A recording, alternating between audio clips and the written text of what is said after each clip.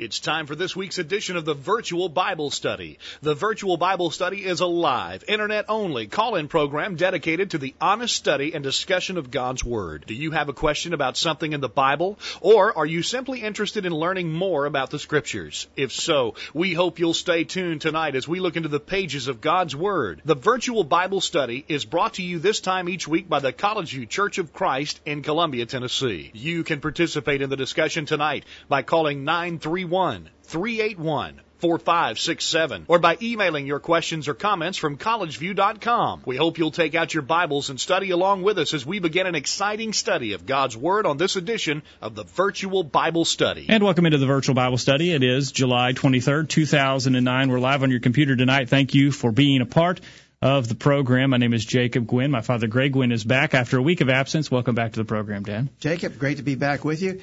Actually, I don't know whether this week or next week is a milestone week.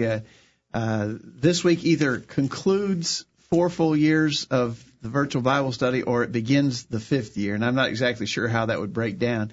We'd have to go back and count up the weeks. But 4 years ago, in 2005, the last Thursday in July, we began the Virtual Bible Study. So we've been at it for 4 full years. All right. Well, that's great. And our listeners hopefully have benefited from those 4 years, and we have benefited from the study. You and I have, Dad, as well. Oh, absolutely. And I think tonight will be another program in which we benefit, and hopefully you will as well.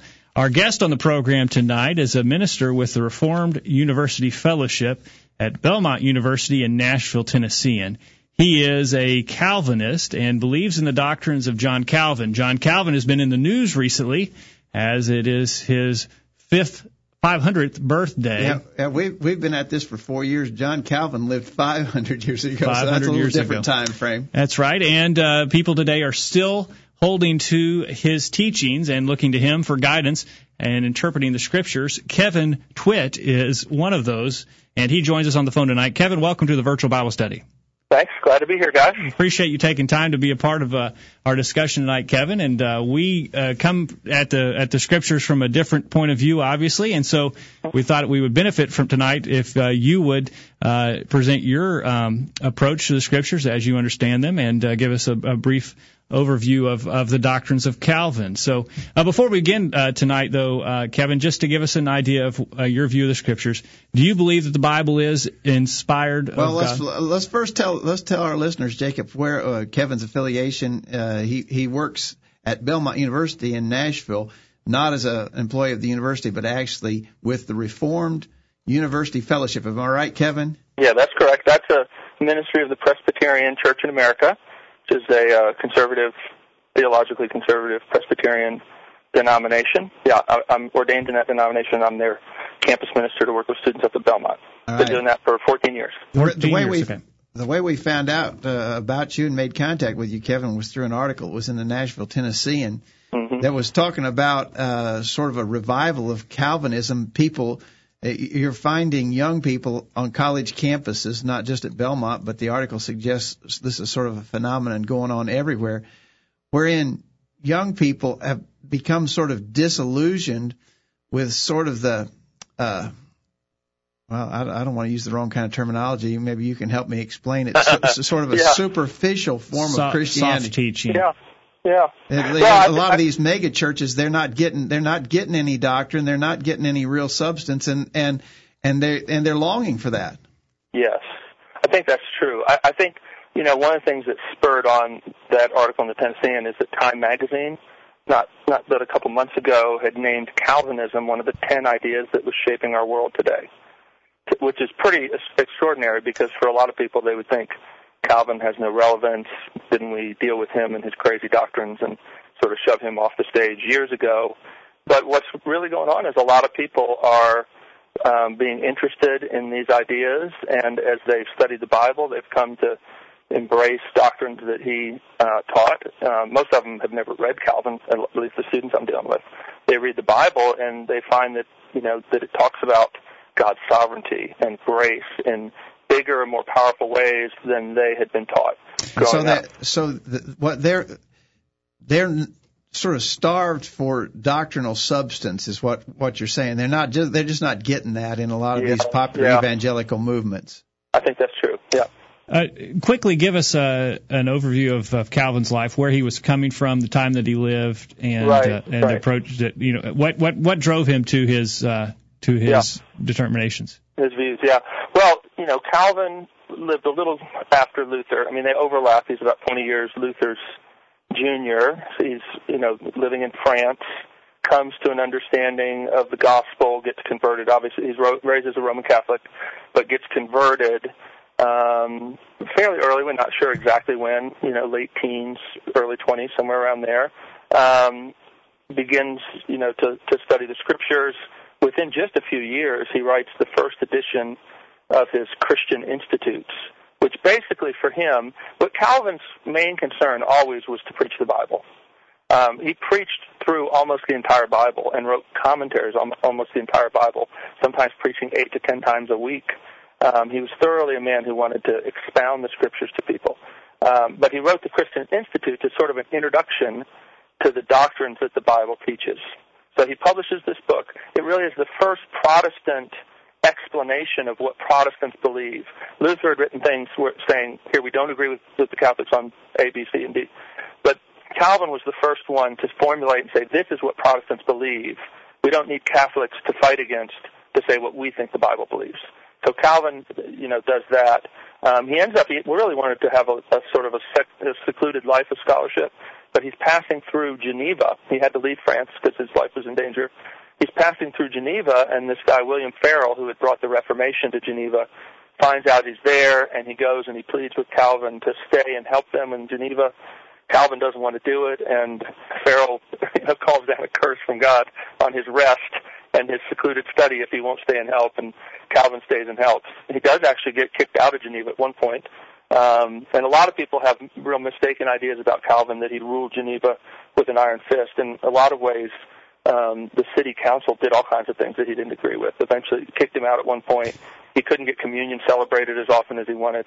But really, Geneva is where he lives out the rest of his life, for the most part, except for a little time in Strasbourg. So Calvin was living in a time when the Catholic Church was very corrupt. Luther maybe began noticing that, and some others as well. Calvin then is somewhat of a reactionary then to what he sees going on in the Catholic Church, and that prompts. Reactionary somewhat, but I think what Calvin, particularly Calvin, wanted to say was he wanted to get back to the early church in worship. He didn't want to start something new. I mean, my understanding, of even the church y'all are affiliated with, that movement was let's get back to the Bible. Yeah. That's what the Reformation really was. Well, we make a little bit of a distinction between what we refer to as the Reformation movement and the Restoration movement. The Reformers wanted to reform the Catholic Church and correct some of its abuses, as I understand it historically. The Restorers said, listen, the Catholic Church is not, is so far from New Testament Christianity. Let's just abandon that and go back and try to establish Christianity as it existed in its first days. But that idea, and from what you're saying there, I think that you have some of that same idea, that that's really what we should be striving for, that we should not be devoted to the Catholic Church or any offshoot of it, but we ought to be trying to restore. Yeah, I'm trying. I would say it this way, that I want to get back to what the Bible has to say. That's great. I actually look at, I don't want to just throw out all the history of the church, and I think that there have been true Christians, and even the true gospel, though often quite muted, even in the Catholic Church. Luther and Calvin and these guys learned the gospel while they were still in the Catholic Church, so it is possible. I wouldn't throw the whole baby out with the bathwater, but I'm not Catholic, and I'm not Catholic for good reasons, right? Thought-through reasons. Calvin, though, really did want to, reform all of life according to the Scriptures. In a lot of ways, he goes beyond Luther. I've heard it said this way, that Martin Luther thought the biggest problem with the Catholic Church was works righteousness, that they were teaching that you could earn your way to heaven. And so he was willing to keep a lot of the ceremonies as long as he could sort of put a gospel spin on them and make it clear that this wasn't earning righteousness from God. But Calvin thought that the biggest problem was idolatry, that the Catholic Church had added all kinds of things that there was no warrant for from the Scripture. They've added all these things, and he wanted to strip all that stuff out and get back. So he very much wanted to see himself in continuity with the early church, stripped of all the medieval junk. Yeah. And what was interesting, Calvin could beat the Catholics at their own game. They would quote the church fathers left and right, and he could quote them better than they could, and show how, much of what the church fathers said was more in line with what he thought the scriptures believed rather than what the Catholics thought the scriptures believed. If you'd like to join, foremost, he really wanted to preach, and that's what he spent his time doing. If you'd like to join in the discussion tonight, the number to call is toll-free, 877-381-4567, or send your emails to questions@collegeview.com. We'll remind you can join in the chat room with other listeners tonight if you'll follow the instructions that are scrolling on the bottom of your screen. We're talking with Kevin Twitt. He is with the Reformed University Fellowship in Nashville, Tennessee, at Belmont University. Kevin, just so we're on the same playing field here, from our discussion so far, I think it'd be safe to say you believe the Bible is inspired from God. Yeah, inerrant, inspired, infallible, all those things. And our only authority for things religious. Right, yeah. Okay. The way we say it in the Presbyterian Church is it's our only rule for faith and practice. Okay. What we're to believe and what we're to do. All right. That's important, and that's good that we're starting off with the same respect for the Scriptures. Now, Calvinism is often referred to by the acronym TULIP, which represents 5 tenets of the doctrines that Calvin held to. You would agree with the idea. You may not want to refer to it with that same acronym. The only thing I'd say about that is, I'm fine to talk about that if that's the best way to structure our discussion. But it's important to know historically, the Arminians are the ones who came up with 5 points. 5 points of which they said, we differ with what everybody else believes, and here are the 5 points. And then the church comes together for a thing called the Synod of Dort, and they come together to offer a response to these 5 points. So it doesn't cover the fullness of what Calvinism is. It just is 5 answers that Calvinism gave to 5 specific sort of disagreements that the Arminians have. So it's not the best way to explain Calvinism, but I know it's a historically, way that's been done, and I'm fine to talk about it that way. All right, the first of those is T, total hereditary depravity. Yeah. Explain that for us. Yeah. I've never heard the word hereditary thrown in there, but total depravity means that mankind, after the fall, is unable to choose God, is unable to save himself, that sin stains everything we do, and that we inherit both guilt and pollution. In other words, we're screwed up and we're guilty because of original sin. And I know you guys don't agree with that one, but for a Calvinist, that's really a key one, because so much of the rest of Calvinism flows out of that. Let me read a couple quotes, Kevin, and see if you agree with these statements. Edward Hiscox, in the Standard Manual for Baptist Churches, wrote, "Being by nature utterly void of that holiness required by the law of God, positively inclined to evil, and therefore under just condemnation without defense or excuse." Does that sound good to you? Sure, that's a strong way to say it, but I agree with that. Lorraine Bottner in the Reformed... say it again? It's Bettner, but yeah. Bettner, okay. Lorraine Bettner in the Reformed Doctrine of Predestination says, "Fallen man is so morally blind that he uniformly prefers and chooses evil instead of good, as do the fallen angels or demons." Yes. And then a rather famous debater that some of our listeners would know of, Ben Bogart, because he debated a number of Church of Christ preachers in his time. Ben Bogart said the depraved sinner cannot act except by the enabling grace of God through the Spirit. Yes, I agree with that. So all of these statements are suggesting that, as you said a minute ago, I have inherited the guilt of the very first sin that Adam and Eve committed in the garden. I've inherited that guilt, but I also have been born with a depraved nature, such that I cannot make even a choice towards serving God. Am I correct? Yeah, left to yourself. That's correct. Okay. Kevin, what are some passages that you would use to come to a conclusion like that? About that, yeah. I mean, one of the classic ones is long section in Romans chapter 3, where, Paul actually quotes a whole bunch of different verses from the Old Testament. Starts around verse 9. I could read some of it if you want. Sure. what shall we conclude then? Are we any better? Not at all. We have already made the charge that Jews and Gentiles alike are all under sin, as it is written, and now follows a bunch of quotes from the Old Testament. There is no one righteous, not even one. There is no one who understands, no one who seeks God. All have turned away. They have together become worthless. There's no one who does good, not even one. On and on. It talks, goes on about that. And then he says down in verse 19, now we know that whatever the law says, it says this to those who are under the law, so that every mouth may be silenced and the whole world held accountable to God. And then his conclusion, great conclusion, is therefore no one will be declared righteous in his sight by observing the law. Well, now, Kevin, of course, I obviously believe Paul's statements in Romans 3, but I don't see that. I don't see, as I read that, I don't see that that's saying that man has inherited this tendency, or that I see this as man has made the choice to turn from God. Yeah, it's got to be helpful, to distinguish. There's two questions. The one is, are we apart from Christ unable to choose? And then the second question is, how did we become that way? Because, because I could see, maybe you agree that, an adult, at least an adult, who hasn't, chosen God's ways, is a sinner, right? And we could both agree on that, but we differ on how he became a sinner. Yeah, that's right. Let's take that up on the other side of our break, Kevin.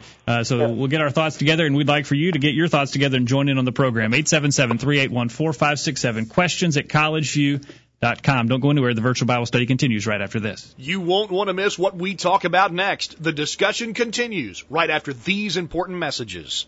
I'm Greg Gwynn, a host of the Virtual Bible Study. Thanks for joining us for tonight's program. The Virtual Bible Study is presented weekly by the College View Church of Christ in Columbia, Tennessee. Each week on the Virtual Bible Study, we simply engage in a study of God's Word in an effort to better understand it, better understand how God views us, and better understand what He wants from us in our lives. We're not studying any creeds. We're not studying any books written by men. We're just studying the Bible. And we're trying to study the Bible alone without any of our opinions or wisdom mixed in. We're only interested in what our Creator has revealed to us in His Word. We realize that we're fallible and cannot direct our own steps. As a result, what we think or feel doesn't really matter. All that matters is what God has said. So that's what the Virtual Bible Study is all about. It's pretty simple, isn't it? Thanks again for joining us tonight, and we'll hope you'll make plans to join us every Thursday night for the Virtual Bible Study. My name is Cole, and I'm 8 years old. My name is Thomas, and I'm 7 years old. And our families love to listen to the Virtual Bible Study. We're waiting to hear from you. Call in right now and join in on the Virtual Bible Study. Now, back to the program. Welcome back to the Virtual Bible Study tonight. We're talking with Kevin Twitt from Belmont University, the Reformed University Fellowship there in Nashville. Kevin, thank you again for joining us on the program tonight. Thank you. Hey, Kevin, real quick, we got a question in the chat room. Someone asked, is Kevin a 4-point Calvinist or a 5-point Calvinist? And then somebody else asked, what's that mean? What's the difference? What does that mean? I understand that the 5-point Calvinist would believe in all of those tenets that we described with the acronym TULIP. We're going to talk about them. And I think the 4-point Calvinist does not, he believes in free will. Am I correct? Well, not generally, no. The 4-point Calvinist is somebody that would say they don't believe in limited atonement. Limited atonement. Or I probably prefer to say definite atonement. I really don't think a 4-point Calvinist is a Calvinist because, as I could tell you, I mean, the 5 points are really 5 ways of saying the same thing. And they all work together. And if they all work together, they're all five vantage points of seeing the same idea.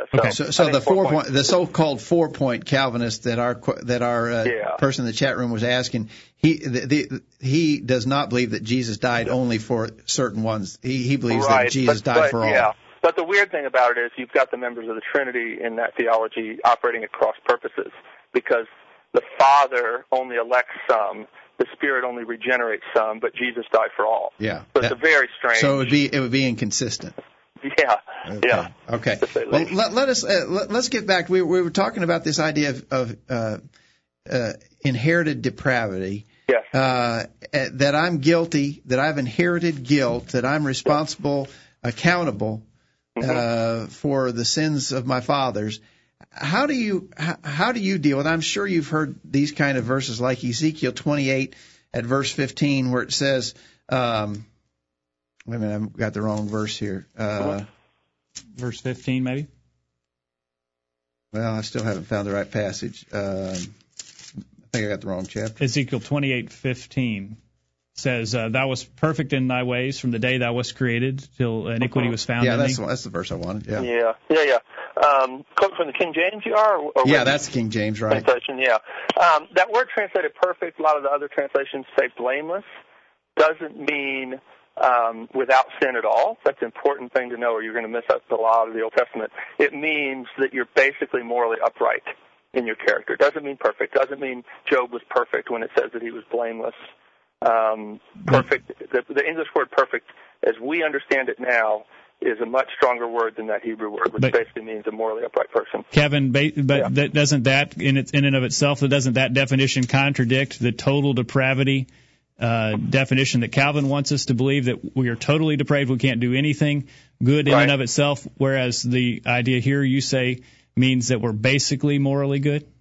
No, what I say is morally upright. He has a good character before men. That doesn't mean that from God's perspective that he's perfect. It's also important to know that balanced in with this is God's common grace, where he enables people or even keeps people from being as bad as they could be and even want to be. So you have God's restraining grace, you have God's common grace that he gives to all people, so that, for instance, Jonathan Edwards distinguished between true virtue and common virtue. And that's important. So when a Calvinist says that somebody's totally depraved, that doesn't mean that they're as bad as they could be.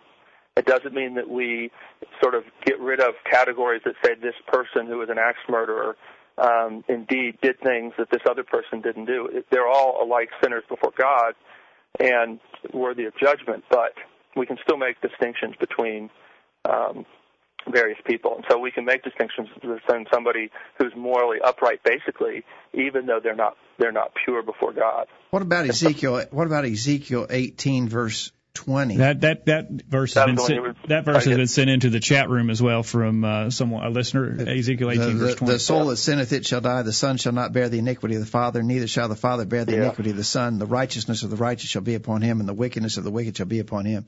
How do you answer that verse in light of your view that you have in fact inherited the sins of your father? Yeah. Well, I mean, there are passages in the Old Testament that say the opposite, right? For instance, in Exodus, there's a passage that says that God will punish the sins of the fathers on the children for multiple generations. Well, I think those verses are teaching, and it was true that the offspring of the Israelites suffered the consequence of their fathers' bad choices against God, but it doesn't say that they were held morally accountable for the sins of their fathers. And Ecclesiastes chapter 7, verse 29. Ezekiel 18:20. If you want me to respond Sure. I mean, it is focusing there on the fact that the one who sins is the one who will die. The son will not share the guilt of the father. We don't believe, Calvinists don't believe that every person shares the sin of their immediate father. We believe, as Romans 5 says, that Adam was a unique representative that represented the human race, just as Christ, who was the second Adam, represented his people. So we believe what's called federal headship. In other words, just like the president, if he, declares war and the Congress goes along with it, doesn't matter whether you voted for him, we're at war. And we believe that that's what the Bible teaches about both guilt that is imputed, we use the word imputed to us, and also the righteousness of Christ is imputed to us. Now, you may not like the idea that God imputes Adam's guilt to us, that another person could represent us, but then you're going to have some real problems when you come to try to understand how can Jesus be our Savior if imputation and having a representative doesn't work or doesn't fit your idea of fairness. Quickly, we've got a lot of ground to cover here, Kevin, but quickly, before we pass from this point, let me ask you one other verse that I'd like you to explain, because I don't see this the way that you're describing it. Sure. And in Matthew 18, verse 3, Jesus said, "Verily I say unto you, except you be converted and become as little children, ye shall not enter into the kingdom of heaven." Okay. If children are born with a depraved nature, as you suggest, as Calvin suggested, how do we harmonize that with the statement of Jesus that we need to be? In other words, if children are born depraved, why do we need to become like them? Mm-hmm. I thought the Ezekiel passages are difficult for a Calvinist to explain. This one, not so. I mean, you're basically assuming a particular understanding of what's most important about being a child. That when Jesus says become like a little child, he's talking about their innocence. The passage says nothing of the kind. So you're kind of begging the question. I don't think this passage is a problem for Calvinists at all. It depends on what Jesus is referring to when he says become like a little child. How do you view him referring to then? Well, I think like a childlike faith and belief, certainly, but children sin without a doubt. I mean, you got to go to Romans 5. I mean, why do people die between Adam and Moses? Paul says it's because sin has entered the world. They didn't sin by breaking a particular transgression of the moral law, but they died because sin entered the world. I don't understand how you, with the Church of Christ, right, Pelagian kind of understanding, can make sense of why babies die before they reach the age of accountability. Can you explain that to me? I believe it's a consequence of sin, but it's not their sin guiltiness. In other words, before sin entered the world, God kills babies that aren't sinners. No, this is just a consequence of sin that entered the world. When sin entered the world through Adam and Eve, one of the consequences was that death entered into the world. It didn't exist before that. And so now we all have, because we don't have access to the tree of life, we all have the consequence. In other words, if a lot of times we suffer the consequences of other people's sins. Yeah, I understand that. But what Paul says in Romans 5 is death came because all sinned. He links death with sin. Yeah, but not just with the consequences. Kevin, there are two deaths. You agree with that, right? Yes. A physical death and a spiritual death. Yes. And so he would say that the spiritual death comes because all have sinned. So you don't think physical death is in reference there? No, not. Yeah, I think without a doubt it is, because that's why Genesis 5, what we call the death chapter, helps us understand that physical death came as a result of sin.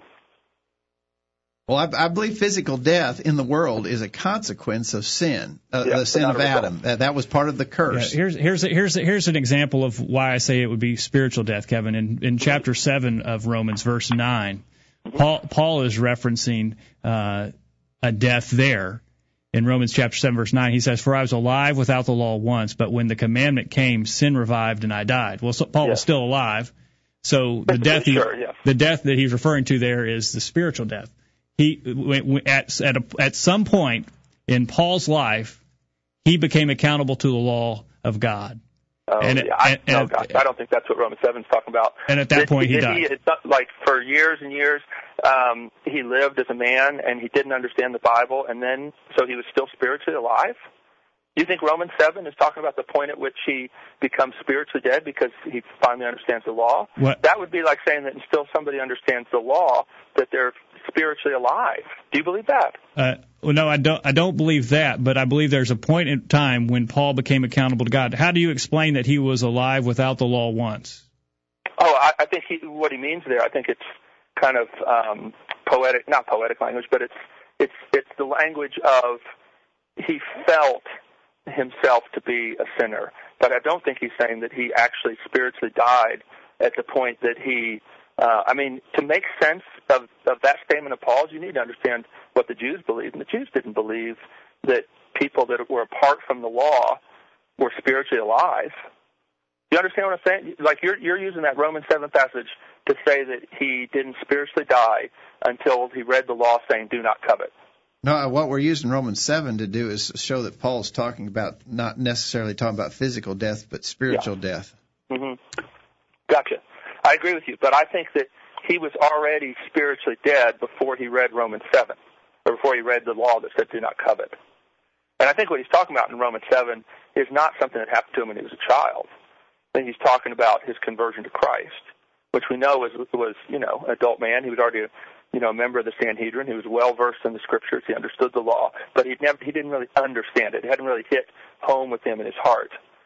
And that's what he's talking about when he came under conviction and he saw himself as deserving death before God. But he deserved it already. He's talking in Romans 7 about when he came to understand the reality. All right, Kevin, we're running. It's already we time. We better move faster, huh? Yeah, we got to move faster. But like I told you, at least in this way, total depravity is key because, for instance, Romans 8:7 it says that the spirit, the man without the Spirit does not submit to God's law, he cannot do so. Okay, So we'll for us, it's very important that you understand that if you make any spiritual moves toward God, it's because God is at work in you. We'll talk about that that when we get to the unconditional election. We're going to talk about that on the other side of the break. So get your comments in now. You can join in over the phone or over email. We're looking forward to hearing from you. The virtual Bible study continues after these messages. Did you hear what they just said? Call in during this break and let everyone know what you think. The virtual Bible study continues after this announcement. This is Greg Gwynn with this week's Bullet Point. From time to time, you might hear someone described as high maintenance. It could be a man referring to his girlfriend or a husband discussing his wife or vice versa. The phrase might be used in regards to any person who shares a relationship with others. The meaning of the expression is this. This particular individual requires constant attention. They expect and demand that others will attend to their every whim and expectation. Typically, these people will not do anything for others because it seems that it never crosses their mind to think about what someone else might want or need. Their total emphasis is on me, me, me. Unfortunately, there are some members of the church who are high maintenance. These are the folks who are always complaining about things that they feel should have been done for them. I was sick and no one came to see me. I was overlooked when someone was selected for a certain position. I have never been invited to so-and-so's house for a meal. I wasn't included when some others made plans to do this or that, and so on it goes. A little investigation will show that this high-maintenance individual has never done any of these things for anyone else. Usually these folks are not particularly friendly, almost never show hospitality, don't visit the sick, never see about the needs of others, and generally ignore any situation that doesn't involve their own interest or desires. They are self-centered and full of self-pity. Such folks need to learn to look outside their own circle, to realize that self is not the most important thing. Paul said it this way, quote, "In lowliness of mind let each esteem other better than themselves. Look not every man on his own things, but every man also on the things of others. Let this mind be in you, which was also in Christ Jesus." Philippians 2, verses 3 through 5. That's this week's bullet point. Think about it. I'm James Buchanan from Columbia, Tennessee, and I love to listen to the virtual Bible study. Share your comment with the world. Call in now and be a part of the virtual Bible study. Now, back to the program. And welcome back to the virtual Bible study tonight. We're glad you're a part of the program. We're talking with Kevin Twitt of Nashville, Tennessee.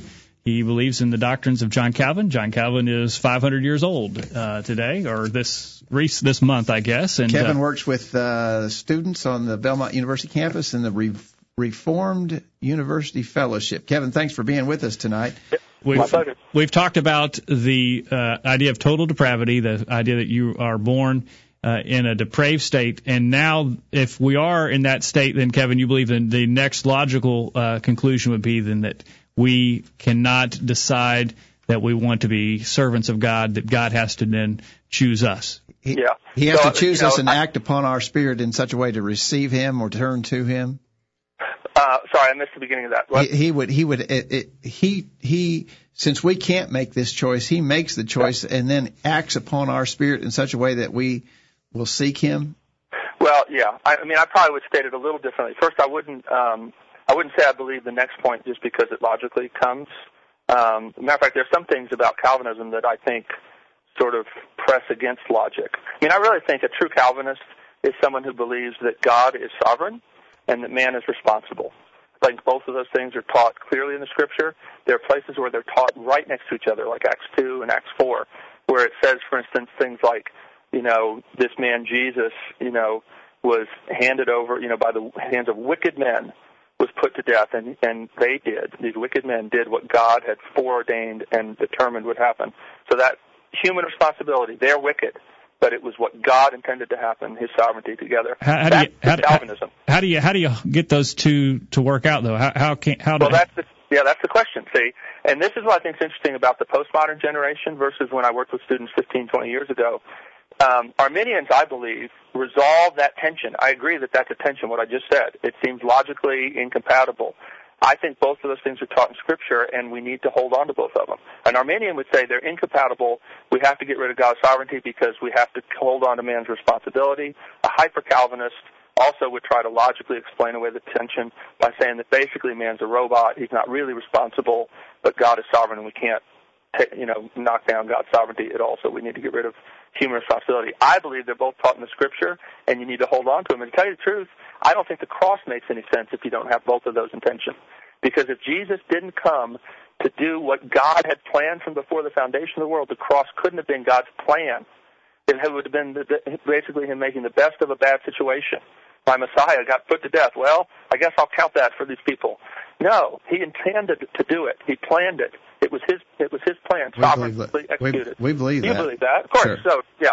And then also you believe, and I do too, that he died for sinners who had sinned, who were morally responsible for what they'd done. Now, we can argue about were they morally responsible, before they read the law or not. But at some point, we come together and believe at least a lot of these people are morally responsible. So we get to the second one.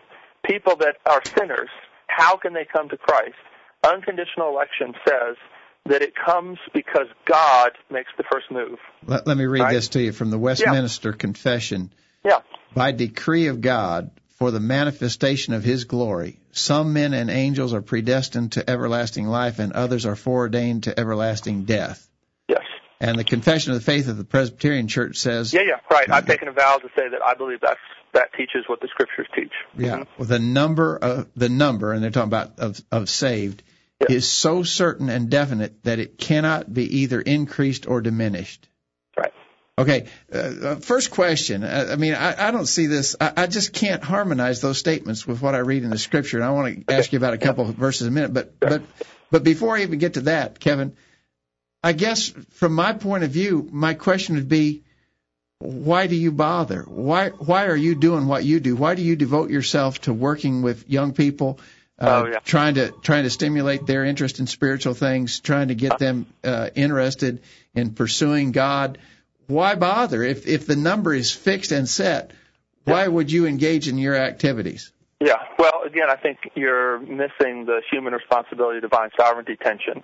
The Bible never says that because of predestination or God's foreordination that evangelism is unnecessary.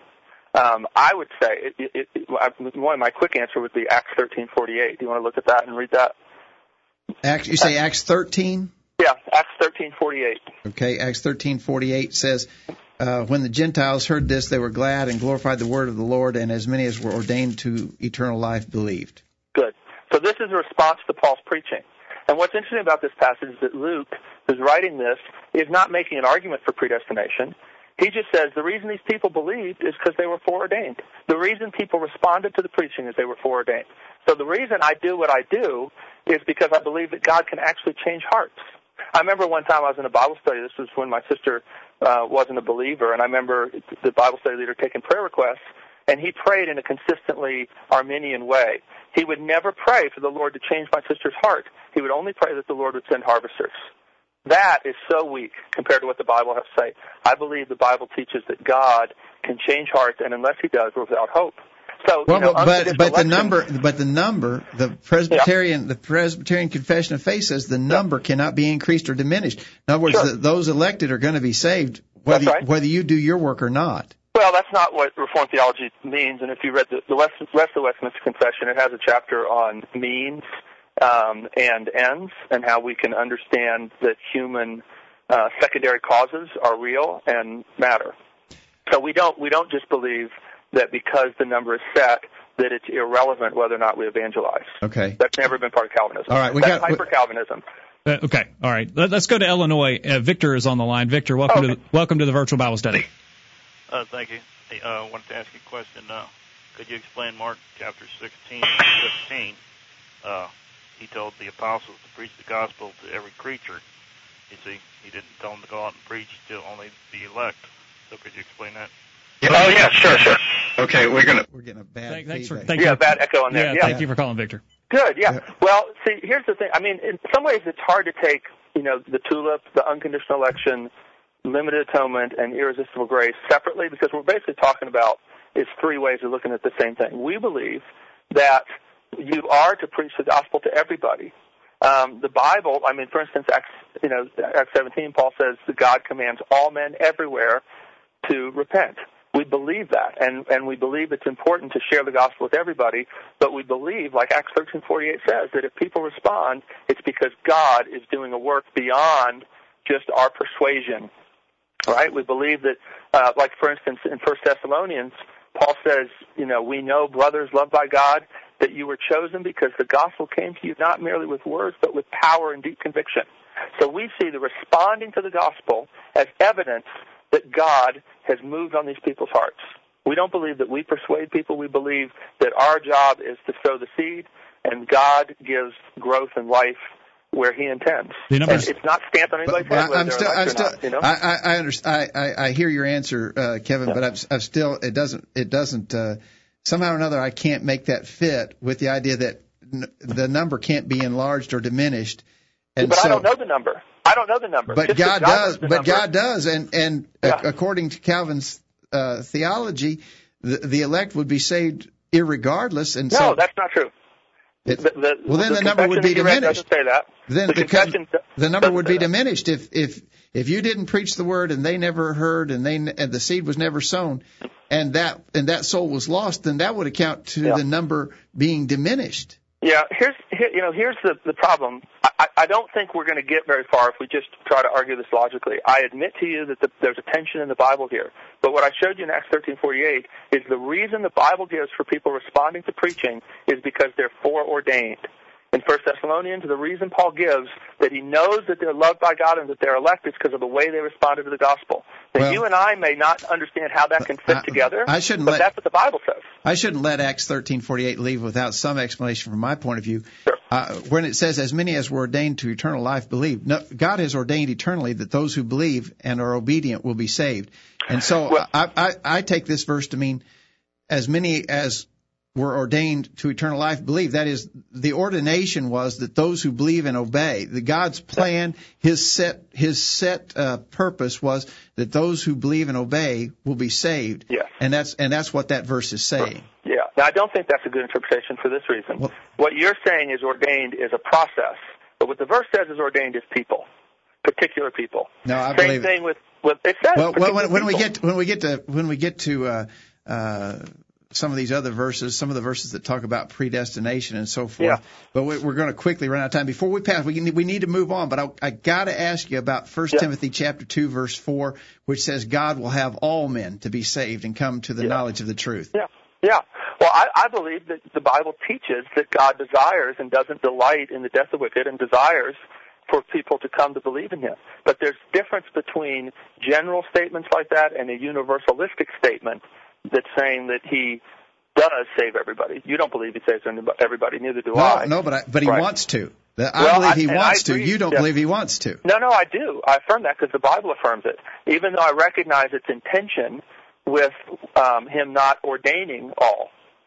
I just think that it's something I have to agree is intention in the Bible. Well, yeah, it's a tension. It's a contradiction. It's not a contradiction unless you want to say that God's Word contradicts. Well, what about? Well, no, we have to make it. We have to harmonize it. That's why I think that the interpretation, some of the interpretation of some of the passages that you're making, forces a contradiction. 2 Peter 3 verse 9 says that God's not willing that any should perish. Yes. Any of you. And He's writing, to the elect. That's how He starts the letter. Yeah, but okay. it doesn't say any of you there. It's there in the Greek, and it's in all the other translations, even though it's not in your King James. Okay.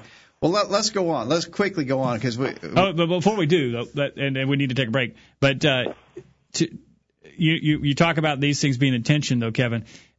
If God chooses who He's going to save, then He by default chooses who will go to hell. Notice the confession that you read says foreordains.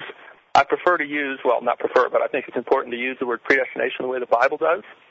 It never says people are predestined to hell, but foreordained, I think, certainly. And we could look at Ephesians 1 where, He worked out everything in conformity with the purpose of His will. Yeah, I believe that. So again, that would be a contradiction with this idea that He wants everyone to be saved. It would only be a contradiction if one passage said He saves everybody and another passage says He doesn't save everybody. If you can understand even analogies, again, analogies are hard, but, how I can not desire to inflict pain upon my child, but still I have to spank him sometimes, right? I think we have to understand that there's some mystery here with God that He can say, without shame, without blushing, I don't delight in the death of the wicked. I desire for all to be saved, and yet at the same time say that He ordains some, and everything that happens is according to the purpose of His plan.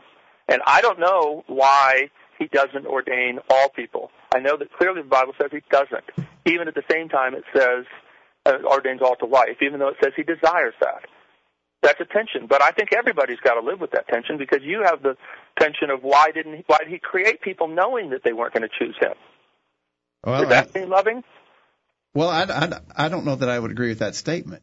Okay. I think that he's given all men free moral agency, and therefore he leaves that up. In other words, we're not pre-programmed. But he doesn't even know what they'll do. He could know, but he doesn't influence that. He can know without. I'm not sure our finite minds can grasp it, but I believe that God is able to know things without influencing the outcome of them. But okay, that's something. That's a whole other thing. Yeah, but what I'm saying is, just because you reject Calvinism, you still have a dilemma of God creating people that He knows are not going to choose Him, and I don't know why that doesn't bother you. I don't think that fairly represents what I think about it. But let's take a break. We got to hurry to the top of the hour with some more questions about Calvinism. Yeah. Thank you, Kevin. We'll be right back after this break. All right. Have you checked out all of the resources on collegeview.com lately? Check it out now while you listen to these important messages. The virtual Bible study will be right back after this. Hello, everyone.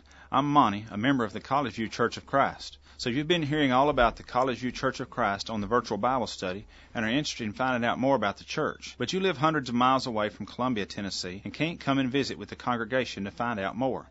There's no reason to fear. After all, we live in the 21st century. Here's what you can do to find out more about the College View Church of Christ. First, why don't you check out our website while you're listening to the virtual Bible study? You'll find important information about the church there, including bulletin articles there on various subjects, and can even listen to sermons that have been presented at the College View Church in the past. Secondly, if you have questions about the church or about any Bible teaching, why don't you send an email to us and let us know how we can help? Send your questions to questions@collegeview.com. That address, once again, is questions@collegeview.com. We can even have a personal Bible study with you over email if you desire.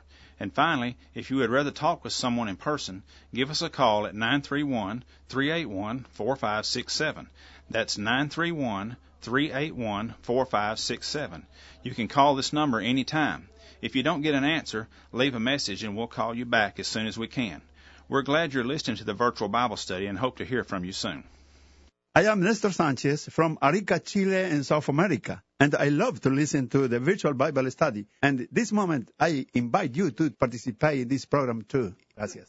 Broadcasting around the world with truths that are out of this world. The virtual Bible study. Take it away, guys. And welcome back to the virtual Bible study tonight. We're glad that you're a part of the program, and we encourage you to get in touch with us, 877-381-4567, or email questions@collegeview.com. And you can join in the chat room tonight. We haven't been very diligent with the chat room, but there have been some comments there, and I think we've already passed what the comments were about, so we'll keep pushing forward instead of going back. We were talking with Kevin Witt from Nashville about the doctrines of Calvinism, and we appreciate Kevin being part of the program. We still have 3 more to go in the 5 tenets that we wanted to talk about tonight, but we may not get to them all. But what about limited atonement, Kevin? We know that you said earlier, and I had not really until recently heard someone described as a 4-point Calvinist. Right. But as you said earlier, those who supposedly describe themselves that way do not believe in limited atonement.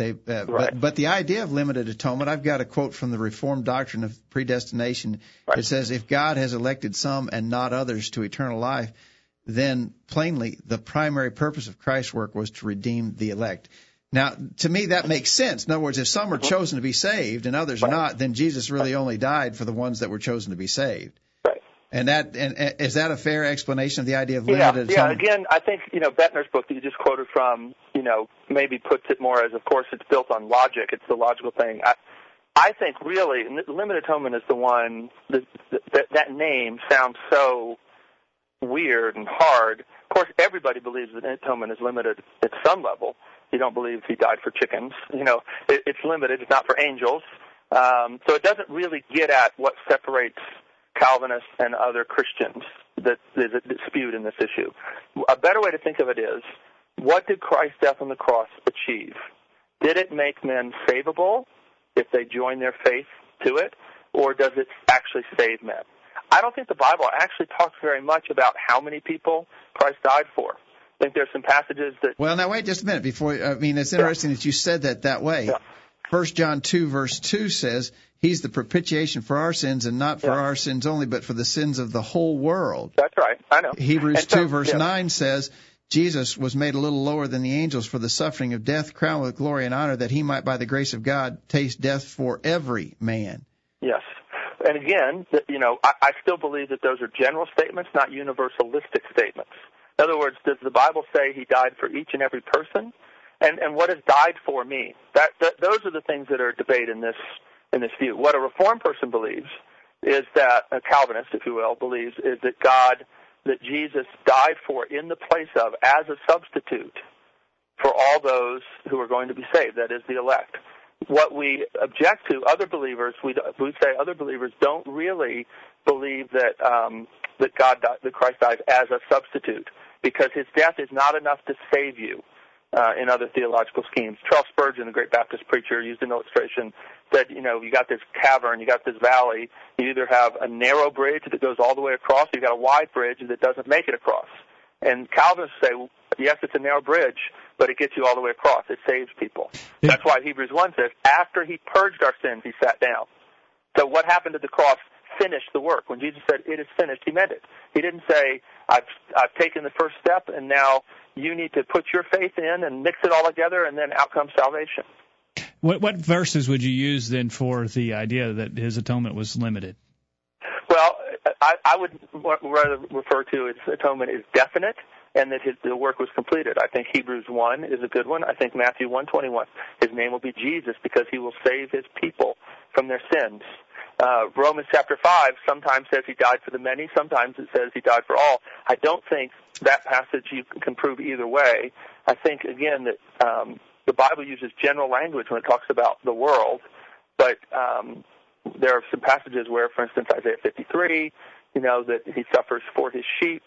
Lots of things. John 6, where he talks about, in John's gospel, there's this whole idea that there's a certain number that the Father has given to the Son, and the Son says that he'll draw all those that the Father has given to him.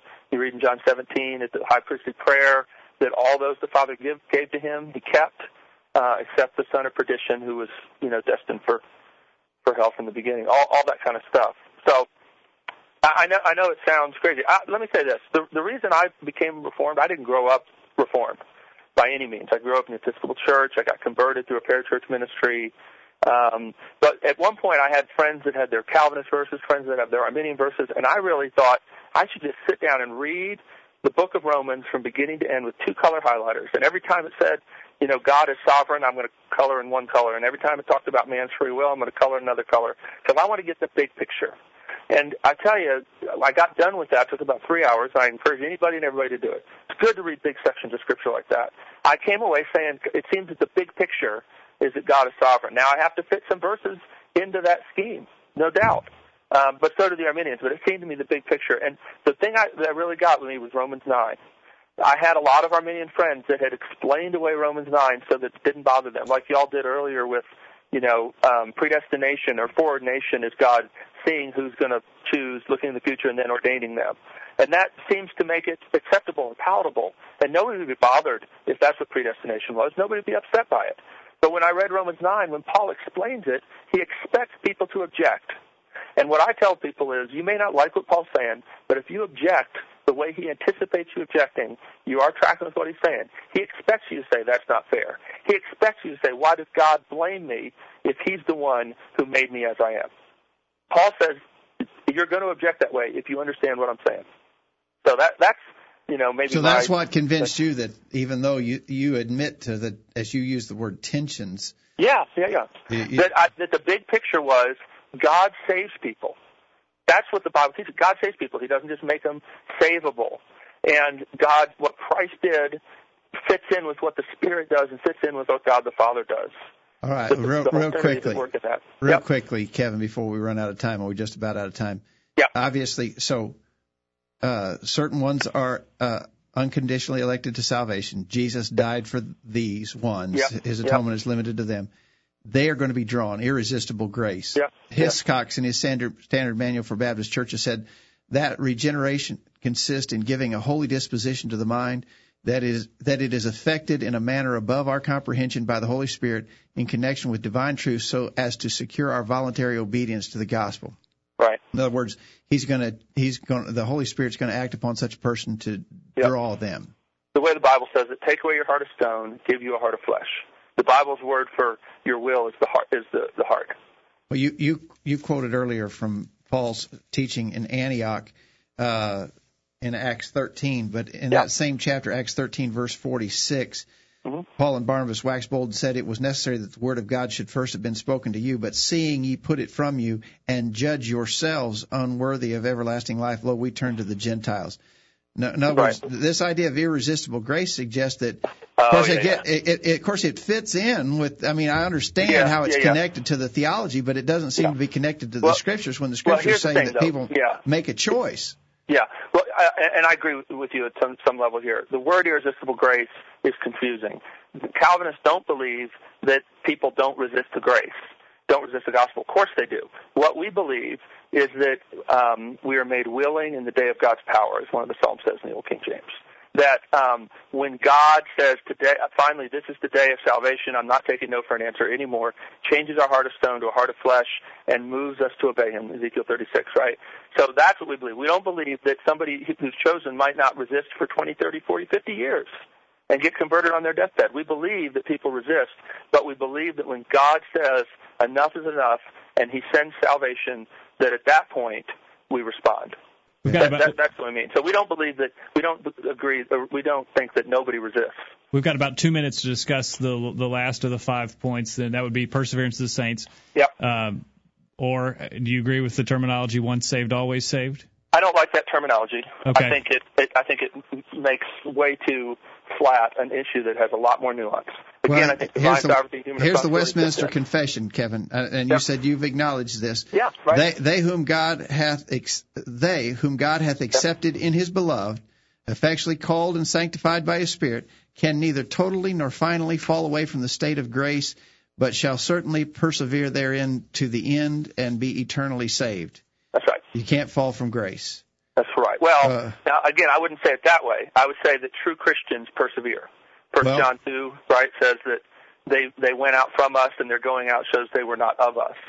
Well, I understand that. But the reality, right? I don't take that same twist on that verse. I don't have time to try to explain that, but I want to ask you about Galatians 5:4, which says that those who were Christians who would then try to be justified by the law, he says you are fallen from grace. Yes. Well, you can't fall from something that you weren't once in, right? Well, you can't fall. You can't. We always said you can't fall out of a boat if you weren't first in the boat. Yeah. How can you fall out of grace if you weren't first in grace? Listen, I think the problem is the way that phrase "fallen from grace" is used differently by different people. The confession of faith doesn't mean, and when Reformed people say you can't fall from grace, we're not using it in the same way Paul is in Galatians. Paul in Galatians is saying you've turned away from the message of grace. He's not saying you've lost your salvation. Okay, well, if you don't like that one, then real quickly, because we're just out of time, and I sure do appreciate your willingness to deal with these verses, but 2 Peter chapter 2, verse 20, I know you're familiar with this passage. It speaks of some who, after they have escaped the pollutions of the world through the knowledge of the Lord and Savior Jesus Christ, are again entangled therein and overcome. The latter end is worse with them than the beginning. Remember, it refers to them as like a dog turning to his own vomit again. Yeah. How is that? Yeah, again, I think there are certainly people who think that they're Christians and look like Christians who aren't truly regenerate. I think this says they had escaped, but this they is say Scripture. They're like a dog that returns to its vomit. It doesn't say that they're Christians who lose their salvation. No, yes, it does, because it said that they had escaped the pollutions of the world. In other words, they had been saved. Do you think Judas had escaped that? I mean, the Bible says that when they went and cast out demons. And then, Judas seemingly was part of that, right? I mean, when Jesus said, one of you is a traitor, they didn't all say, well, it must be Judas. He couldn't cast out demons like the rest of us.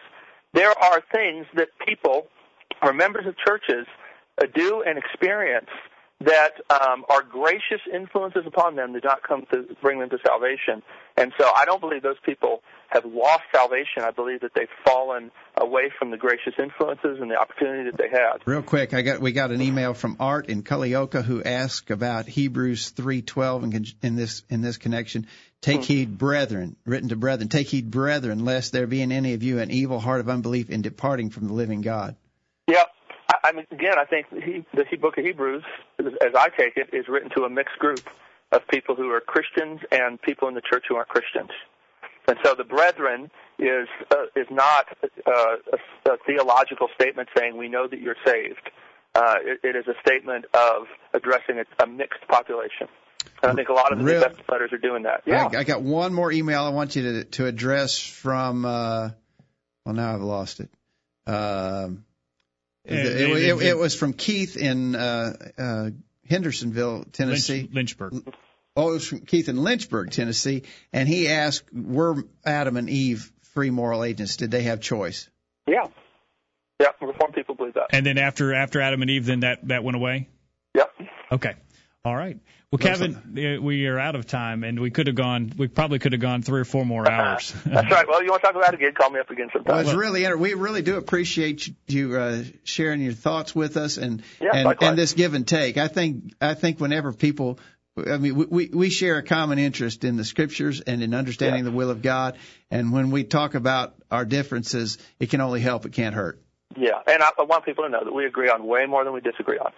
Okay. Thank you, Kevin, for your participation tonight. Yeah. Thank you. Bye now. Thank you. Bye. All right, and we appreciate you being a part of the program tonight. We hope you benefited from our discussion. Dad, we have to say thanks to Kevin for his excellent attitude, and we had a good discussion. We didn't get to get as deep into some of the things we should have, but boy, time went faster than we even thought it would. We thought it would go fast, and it really flew by. And we're over time right now. Yeah, all right. But we appreciate you being a part of the program tonight. We hope you benefited from our discussion. We encourage you to be back here next week for another edition of the Virtual Bible Study. And in the meantime, we encourage you to put God first in your life, study His inspired Word of the Bible, and live by it every day. You'll never regret it.